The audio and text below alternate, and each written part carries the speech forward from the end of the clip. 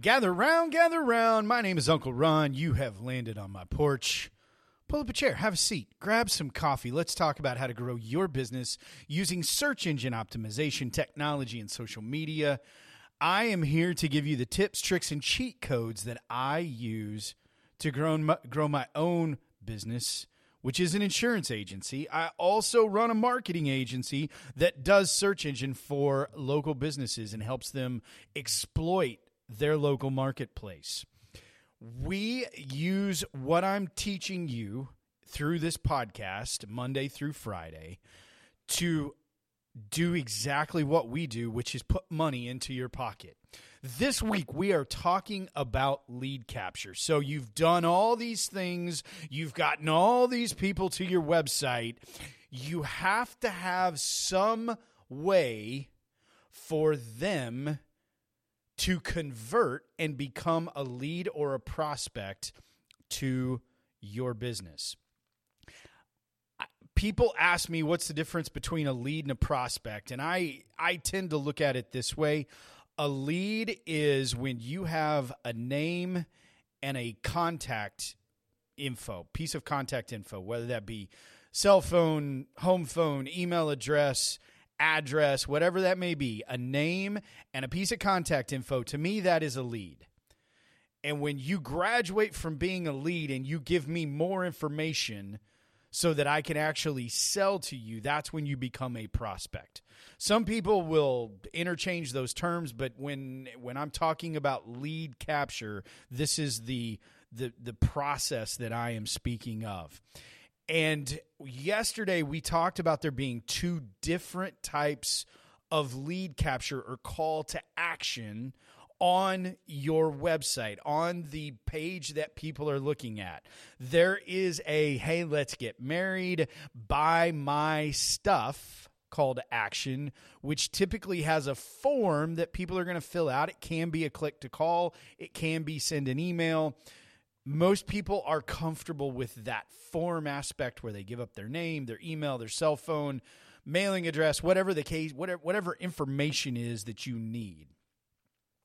But there's also, hey, I'm not ready to get married, but I'd like to know more about you. Can we date for a little while? Where somebody gives up, say, a first name and an email address, and now you've got them sucked into your email list, and that is growing. And if you communicate with that email list, just like I do with listeners of this podcast who sign up for my email list, bit.ly/porch with a capital P, that gets you on my email list. You're going to hear from me every Saturday morning with a recap and extension of what we talk about on this podcast. You should be doing the same thing with your website. And one of the things that people do when they begin to put these call to actions on their website, and I have been guilty of it, is they make these beautiful call to actions. I mean, the buttons look like they came from the Tower Bridge in London. They're so exquisite. I got bad news for you. Quit making them so pretty. There is a concept in online digital marketing known as ugly buttons. I'm not lying. I believe the website's still out there, uglybuttons.com. People are dumb. I told you that yesterday when I said, hey, call to action, make it, spell it out, make it so that they understand they're going to buy from you. But along with people being dumb, they need something to grab their attention, because after about 15, 20, 30 seconds, if they're reading, they've forgotten probably why they even clicked on your webpage. You need an ugly button as a pattern interrupt that triggers in their mind, I need to buy from this person. I need to download that lead magnet where they give you that name and that email. Some folks won't even read your content. I've talked about it before. They prefer to watch the video. Include a button in your video if you have that capability. But the people that land on your webpage your website, some of them aren't going to read. They're just going to look for the button. Because of that, you want that ugly button to be as painfully obvious as freaking possible. Up in the top left corner of my insurance agency's webpage, there is a big, giant red button that says, "Get a quote."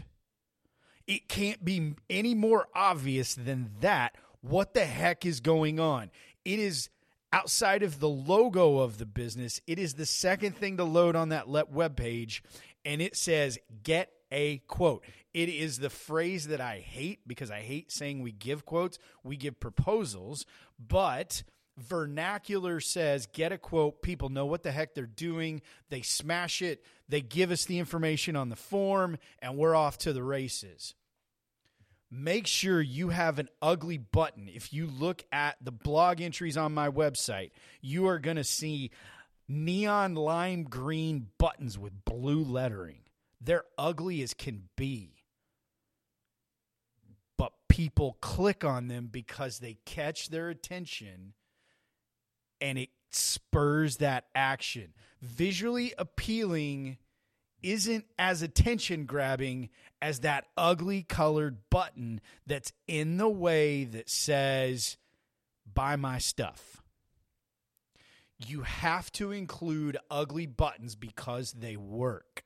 And if you don't believe me, do an A/B test on your website on a page you know that has traffic and see if the really pretty button works or if the ugly button works, and I already know how it plays out.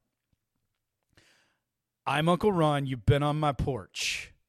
If your business needs help with digital marketing, Sprocket Expert Optimizations is here for you. SprocketOps.com is where you can find my help to help you market your business. We will help you put ugly buttons in place. Tomorrow, we are going to talk about congruence in content. That's a big fancy word, and I'm going to explain it to you. But you have to tune in tomorrow to my porch. We'll see you then.